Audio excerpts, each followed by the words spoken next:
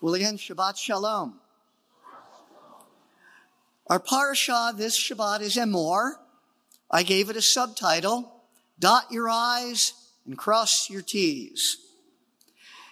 Emor means say or say it, and covers Leviticus chapters 21 through 24.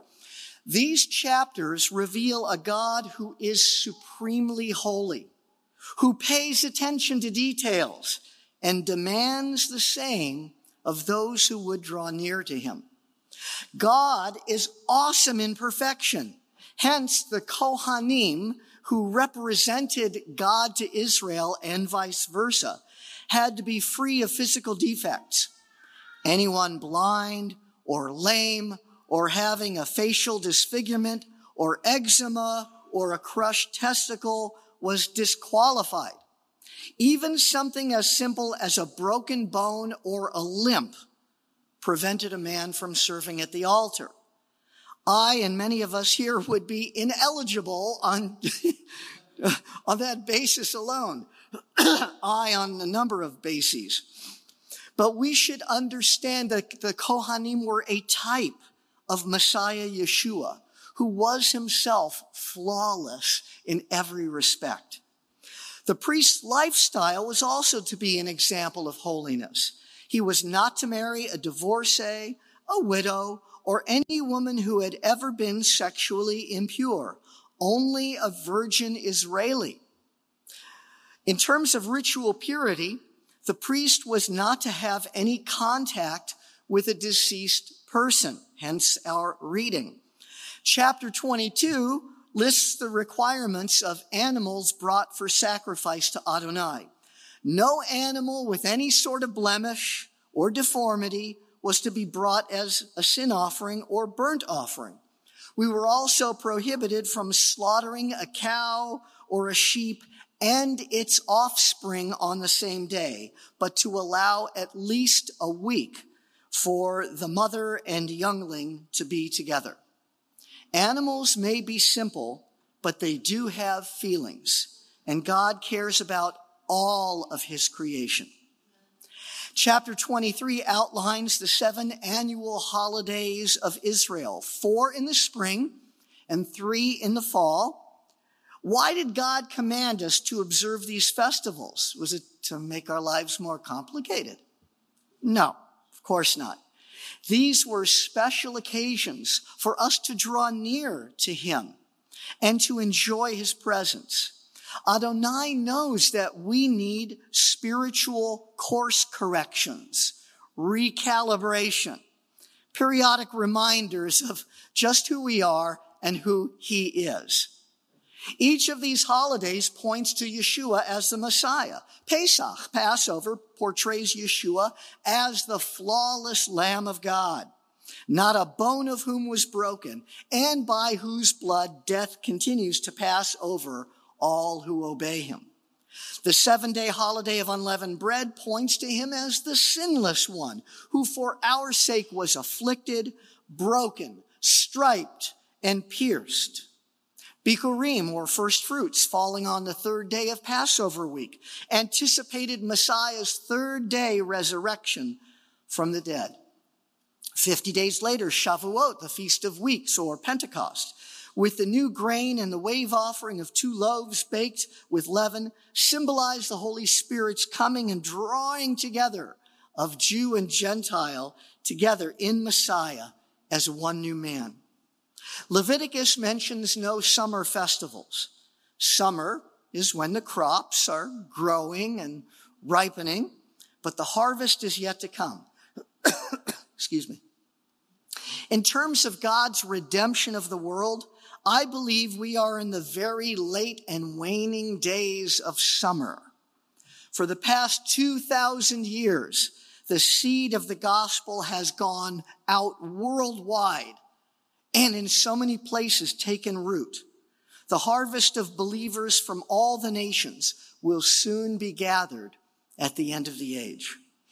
Israel's 3 fall festivals are also prophecies anticipating the second coming of Messiah. Yom Teruah, or as we commonly call it, Rosh Hashanah, on the first day of the 7th month of Tishrei, with its blowing of shofars, anticipates that coming great day when the Lord himself will descend from heaven with a shout, with the voice of the archangel, and with the great trumpet, the shofar of God, and the dead in Messiah shall rise.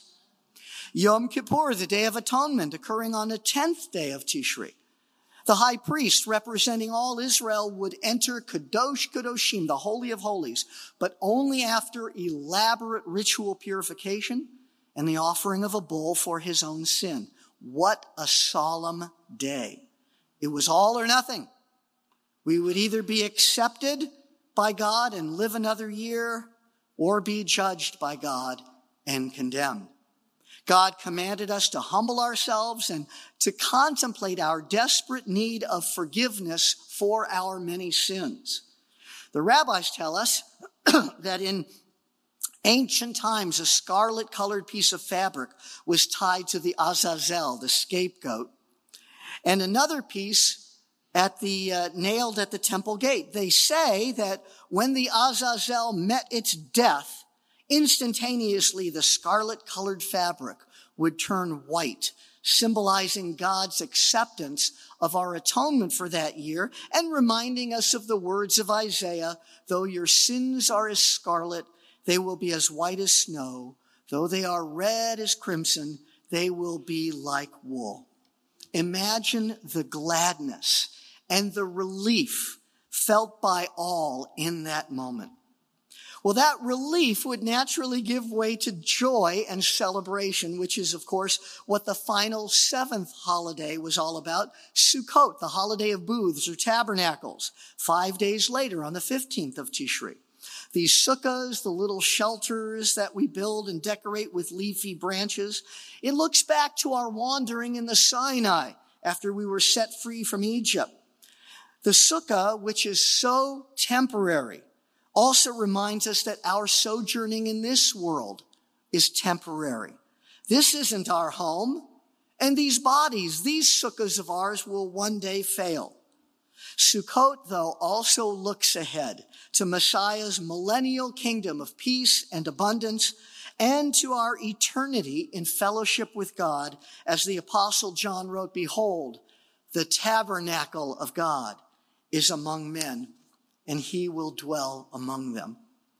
Chapter 24 concludes with a situation in which a young man was judicially sentenced to death for having blasphemed the name of Adonai. The parashah is all about holiness. God is holy. His name is holy, and his people are to be holy. Let me conclude with 2 thoughts. First, even if you're not physically perfect, I think that's pretty much all of us.